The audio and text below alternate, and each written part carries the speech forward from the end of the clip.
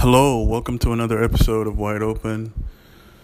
It's a nice, wonderful day. Today we're going to be talking about self-defense and how it helps us in our daily lives.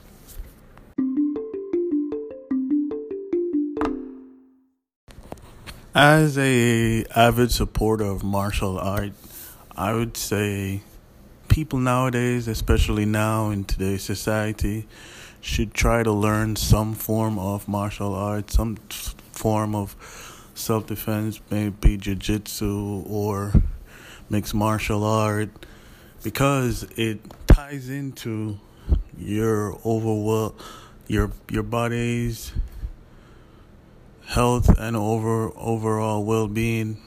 It helps us to be more patient, because in martial art, you don't get to another level unless you achieve it. You just don't get stuff free in a art like that.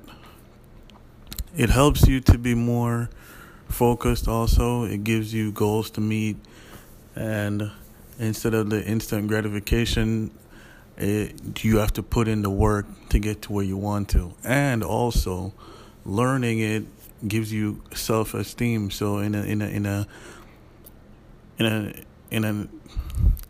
a world where self-esteem is low and all these type of behaviors have become so acceptable for people to bully people and all of that, learning martial art is one of the greatest skills like somebody could acquire. And it's a great time for people to learn that right now. I think with the climate and all of that, people would appreciate people more.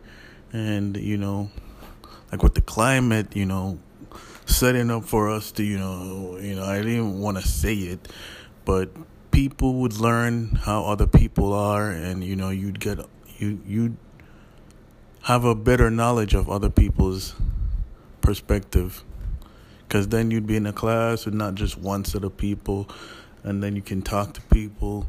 We need to be more socialized, even in this time where social media is rampant, but it's promoting all sorts of negative against each other. We need to be more mindful of what's going on, make sure that we have the planet on our mind just the same, and protect our health. That's our wealth. We are all one species on a planet floating out in space. We need to come together and build a community.